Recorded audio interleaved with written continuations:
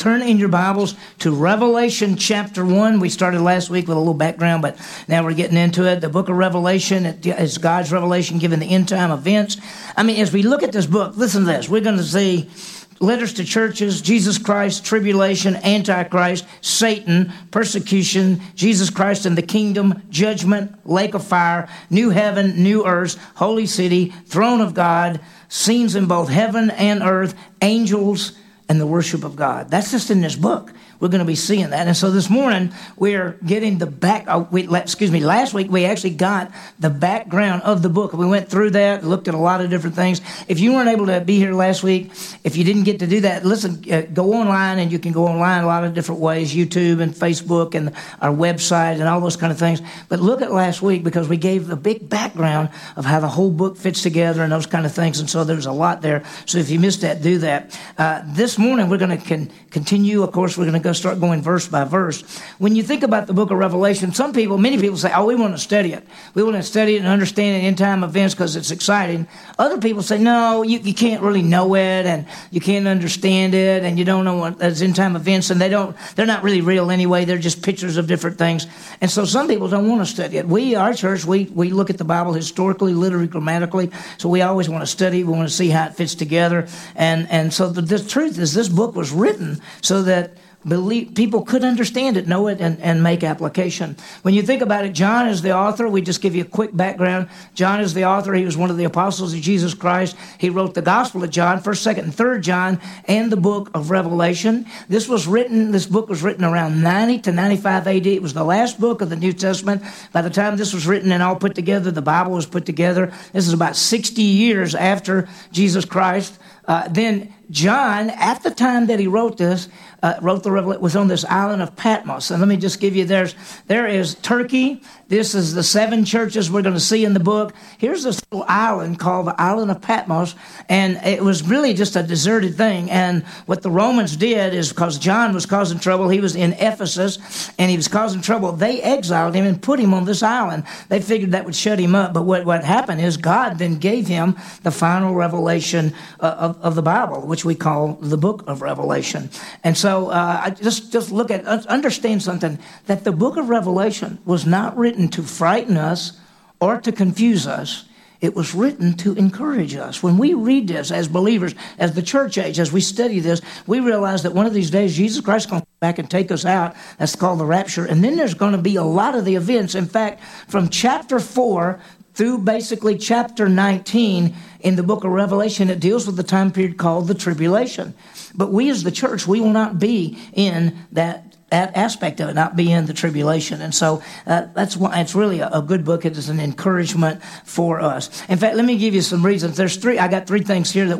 First, it was written to encourage believers, that as we look at this, we get excited and we say, wow, we see Jesus as the Alpha and the Omega, the beginning and the end, the Almighty God, the King of Kings, the Lord of Lords, all of those things, we see that. Then this book also tells us about end time events and what happens. In fact, if you look at it this way, this is a flow of the end time events. Jesus died on the cross, paid for sin, rose again. That's called the first coming of Christ. He came to die. We're in the church age. The next event will be the rapture. Jesus comes in the clouds. We're taken off the face of the earth. There'll be a time period called the tribulation. Then Jesus comes a second time to the earth. First time to the earth to die. Second time to the earth to reign, to rule and reign in righteousness. Sets up a kingdom for 1,000 years and then goes on for eternity after that. That's the flow of end time events. So I've given you, they won't go through this sort of thing. And so as we look at this book, it's really for us. There's a lot of different things in there. It's called apocalyptic literature,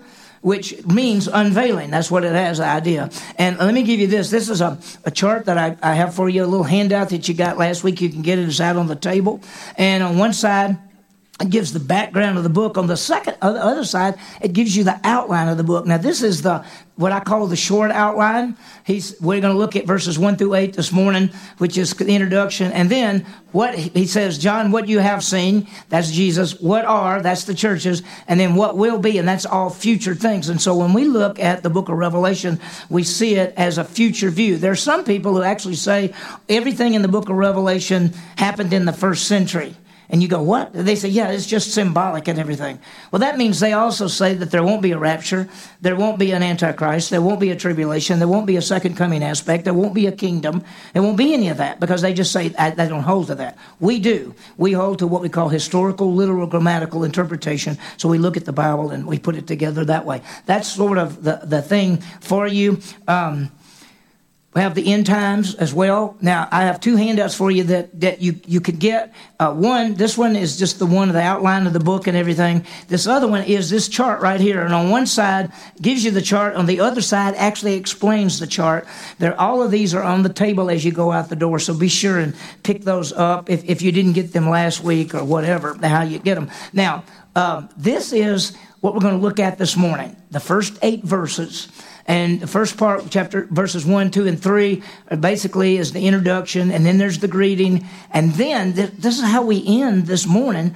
It's the return of Jesus Christ. And it says, in the clouds, seen by all, gives the description. Just from that, we can tell which return this is. And I'll tell you about it, because is Jesus returning in the clouds to get us? Or is he returning to the earth as the king? We'll see it as we look through the book of Revelation this morning. So go ahead and look at verse 1. Start there. We call this the unveiling, apocalyptic literature. So let's read it. It says, the revelation of Jesus Christ, which God gave him. So the Father gave to Jesus this revelation. It was to show his bondservants the things which must soon take place. And he, Jesus, sent and communicated it by his angel, that's an angel, to his bondservant John. And so what we really realize is the Father gave it to Jesus, and Jesus gave it to an angel, and an angel gave it to John, and John gave it to the 7 churches, and the 7 churches, ultimately, it came in the Bible, and it's for us. And so it starts off the revelation of Jesus Christ. Jesus is the central person. He's the central person in the book of Revelation. He's the central person in the entire Bible. Everything from Adam and Eve is looking forward to the one who would come and die on the cross to pay for sin. After that, everything in the world, we're looking back to see Jesus Christ as the King of Kings, the Lord of Lords, and the Savior. When you think about Jesus, there's really 2 aspects. There's, first of all, the unbeliever. The person who says, I've never believed in Christ. Well, you have to make a decision. Listen, Jesus came to the earth, died on the cross, paid for sin, and rose again. And for unbelievers, you're going to have to make a choice. Are you going to believe in Jesus Christ for eternal life, or are you going to be separated from him? That's really a choice. And that we as believers, we go out into this community with the opportunity to tell people about eternal life salvation. The second thing is for believers, and that's us. What do we do with our lives? We have believed in Christ. We have eternal life. We're saved and saved forever. What do we do with our lives? Are we going to live for Christ or not? And so that's where we think about this aspect. So the Father gave it to the Son. That's what we've seen so far, and we put the whole thing together. Notice it says the revelation of Jesus Christ, which God, the Father, gave to him, to the Son, to show his bond servants. Now, bond servants, this is a plural aspect, and he's basically saying this message is for all those who belong to Jesus Christ. The bond servants, the Bible calls those of us who have believed in Christ slaves of Christ, bond servants of Christ. That's why the Bible says, what, do you not know your body is the temple of the Holy Spirit who's in you? You're not your own. You've been bought with a price. You belong to Jesus Christ. And so he says, this revelation from the Father to the Son to all believers. And then he says something, and by the way, he says to the things that must soon take place. If your Bible's like mine says soon take place. Some Bibles say will quickly take place. Some people look at that and they say, well, this was written 2,000 years ago. Obviously, it's not very quick. No, this is not what that means. The word quickly means when it happens, it'll happen very fast. That's what the word quickly means in Greek there. It doesn't mean it's going to happen right after he wrote this. It's saying that when this happens, it will happen very quickly. And do you realize that when Jesus Christ comes in the clouds and the rapture happens, immediately that happens in a moment of twinkle of an eye? Not too long after that, it's going to be a 10-king federation, a 3-king federation. One man's going to rise to power. There's going to be all kinds of different things happening. And so it's going to happen, and it's going to happen quickly. By the way, 1 Peter says the end is at hand. Now, let me ask you something. Are we in the last days? That's a question. Are we in the last days? I have people come and say, I think we're in the last days. We've been in the last days for a long time. You understand that? The Bible says that after the death and resurrection of Jesus Christ, those are the last days. In fact, the book of Hebrews says that God in times past spoke through his prophets and apostles, but in these last days, he has spoken through his Son, Jesus Christ. So that we are in the last days, and the return of Jesus Christ could come at any second. So I want you to just think about that as we look at this. So he says, this is the revelation of Jesus Christ. The Father gave to the Son that he would, how about these events that would soon take place? He sent and communicated it to his angel. Doesn't tell us what angel it is. Most people think it's Gabriel, because Gabriel is the messenger angel. And then he communicated it to John. And so we really got the Father to Jesus, Jesus to the angel to John, and John really to us. Now, look what he goes on to say. John testified, this is verse 2, servant John, who testified to the word of God and to the testimony of Jesus Christ, even to all that he saw. He said, John, you are to write what you saw. And you know what is amazing? Now, here's this man. He's probably in his 90s. He's on the island of Patmos by himself, and he gets a revelation, taken up to heaven, and seeing all these things, and is told, write it down so everybody else can see it. And so think about it. He saw the truth about the throne and the Lamb of God and the clouds and the horses and the rulers and the judging and the eternal throne. And he saw all of these different things. And in the weeks to come, we're going to be taken up there with him. And he's going to say, I was in the Spirit and I went up into heaven. And we're going to see what heaven is like. And we're going to see what the throne of God is like. And we're going to see the rainbow around the throne. And we're going to see these 24 elders in a circle. And we're going to see these angels that have different faces on them and all these wings. And they're going, holy, holy, holy Lord God Almighty.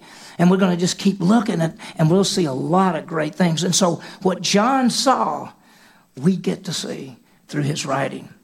And if you look at verse 3, it says, blessed is he who reads and those who hear the words of this prophecy and heeds the thing which are written in it, for the time is near.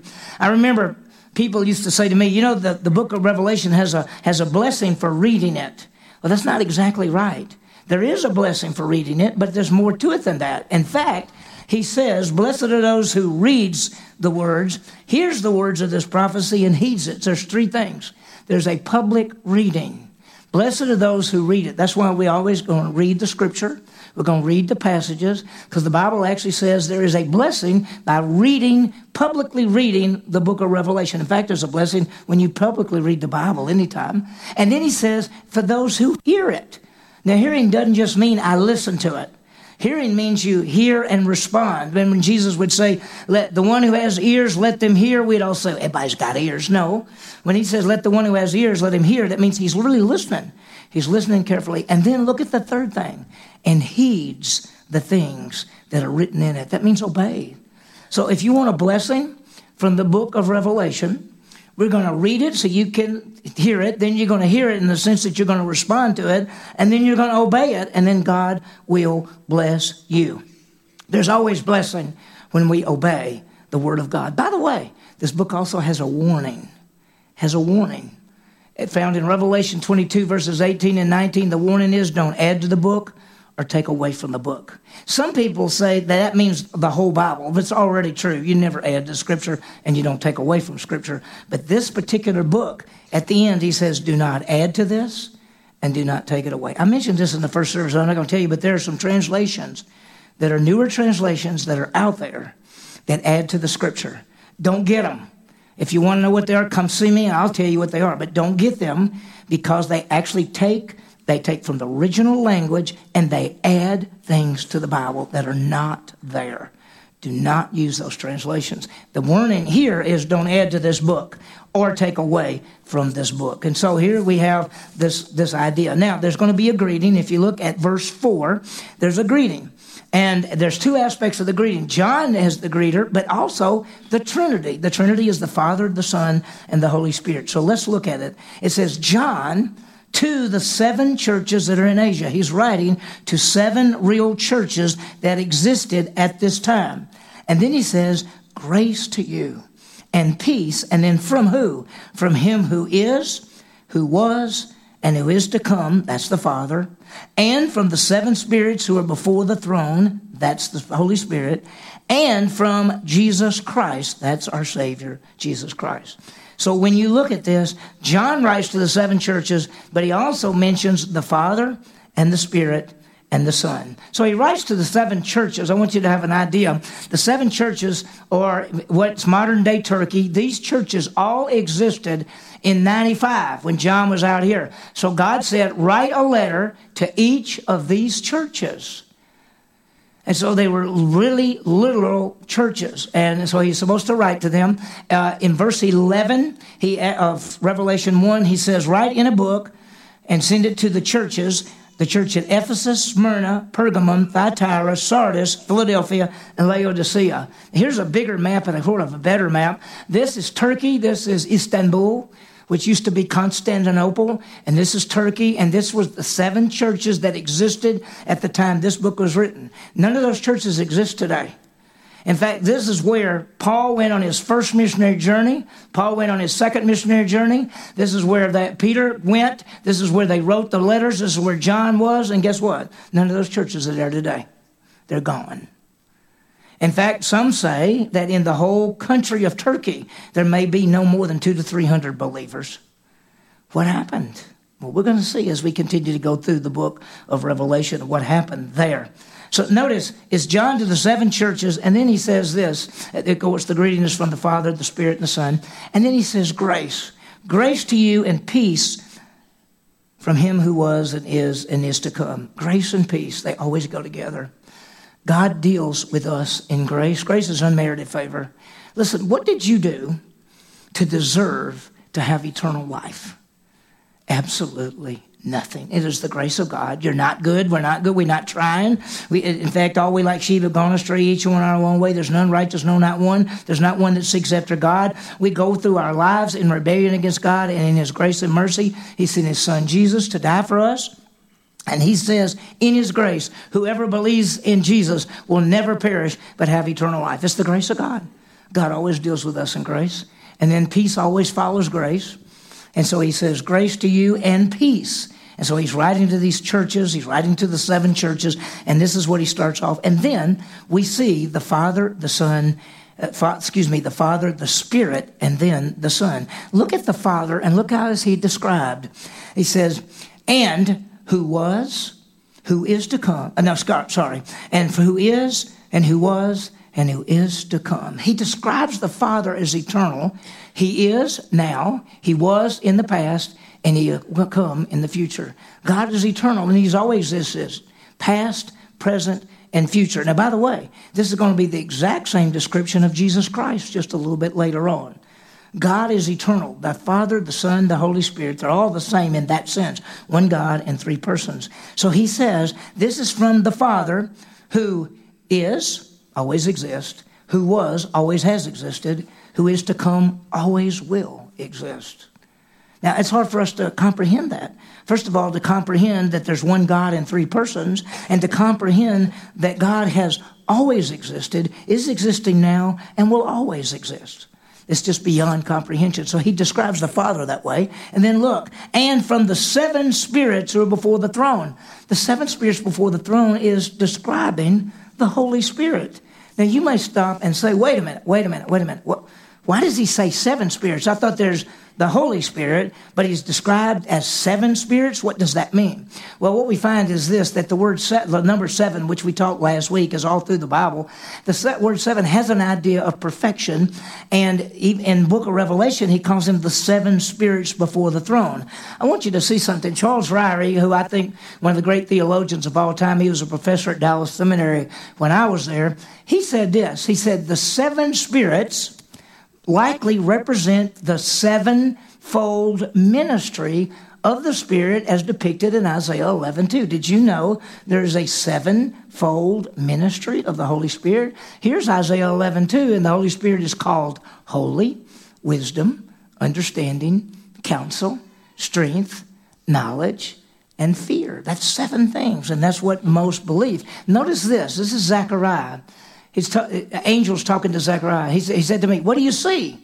And I said, well, I see and behold this lampstand, all of gold with its bowls on top of it, and 7 lamps on it, with 7 spouts belonging to each of the lamps on top of it. So he saw this lamp, and it had 7 lights coming on it. Well, what is that? Well, just a couple of verses later, it's called my Spirit. It's the Holy Spirit. So sometimes in the Bible, and we'll see it, the Holy Spirit is described as the 7 spirits of God. So we have the Father who is, who was, and who is to come, and the Holy Spirit who is the basically 7 spirits who are before the throne of God.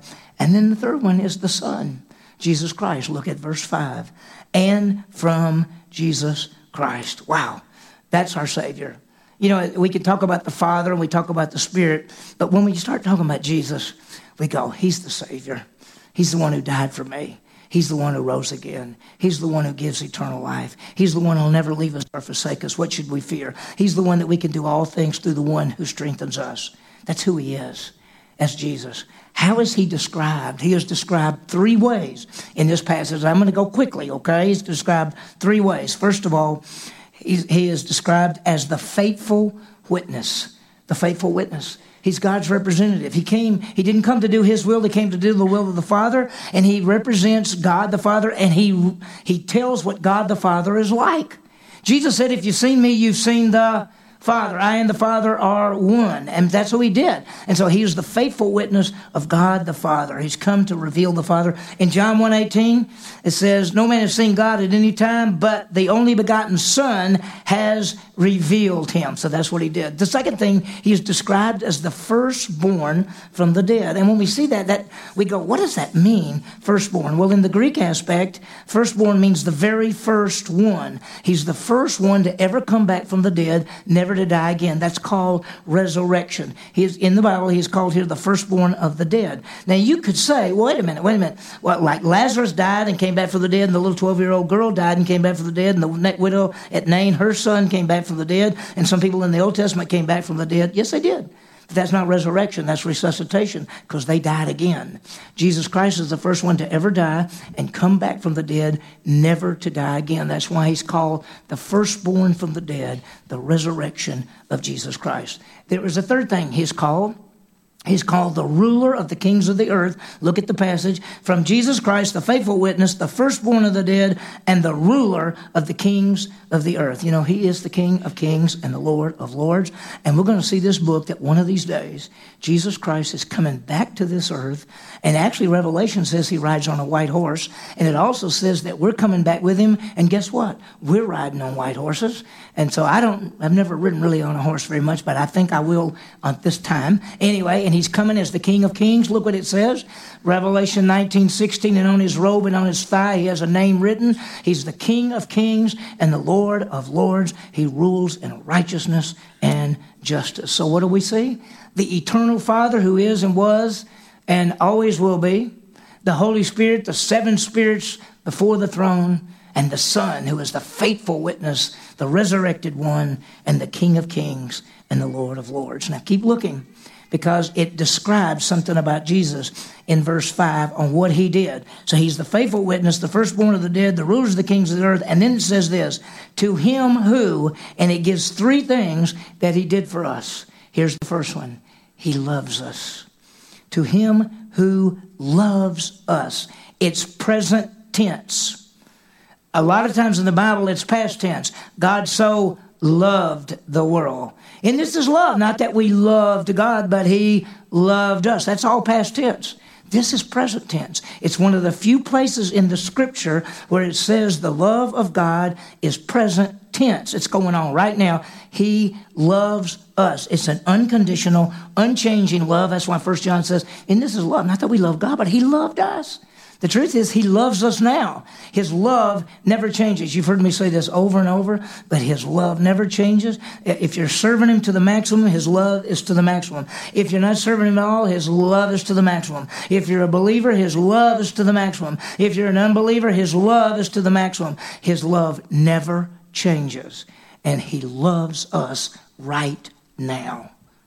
Okay? The second thing, He released us from our sins. Notice what it says. To him who loves us and released us from our sins. How? By his blood. You understand, Jesus died on the cross to pay for the sins of the world. What was the payment? It was his shed blood. He died in our place. His blood was shed. He died and rose again. And that was the payment for sin. That's the key. That's the key thing for us. And look at this right here. The blood of Jesus Christ, 1 John 1:7 cleanses us. 1 Peter 1:18, we're redeemed by the blood of the Lamb. Acts 20:28, we're washed in his blood. I want you to understand something. I said it in the first service. You understand that when Jesus Christ died on the cross, he paid for the sins of the world and rose from the grave, conquering death. People do not go to hell because of their sin. Jesus has paid for every sin. The blood of Jesus Christ has washed it away. People go to hell because they have not believed in Jesus Christ for eternal life.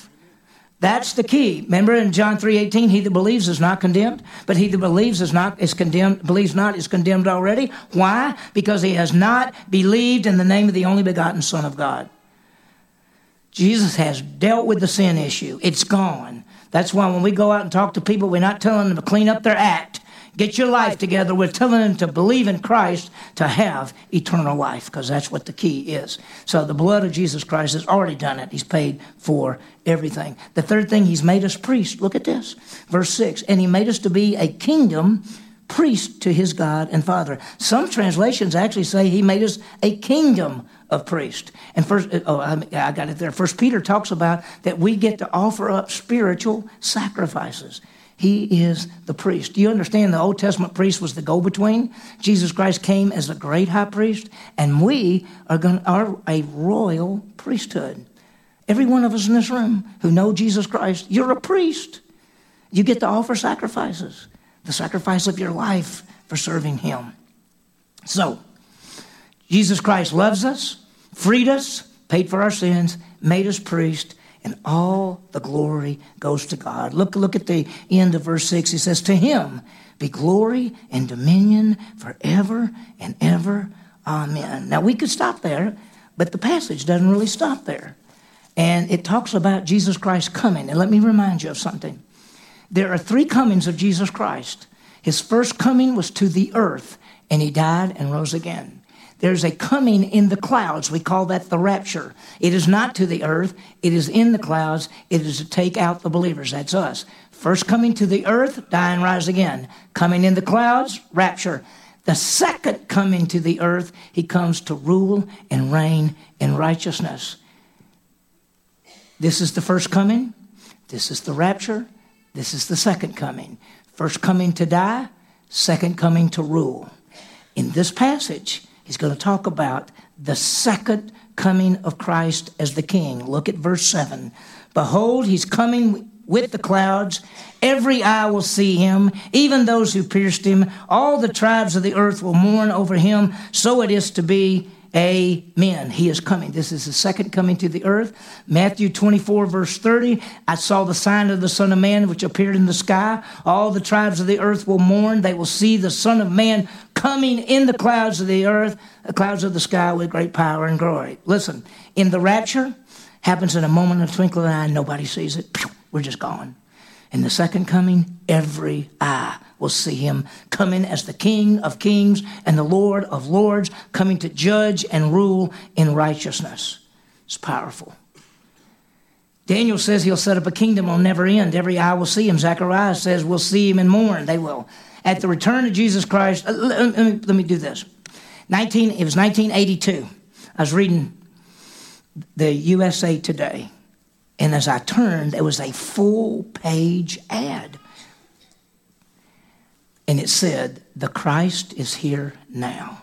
And then it began to write in smaller writing. It was big writing. The Christ is here now. And in smaller writing, it says, the Messiah Jesus has on the earth, and he has decided not to make himself known at this time, and that he will come make himself known at an appropriate time. Well, let me remind you of something. When Jesus Christ comes as the King of kings and Lord of lords, he's not taking out an ad in the newspaper.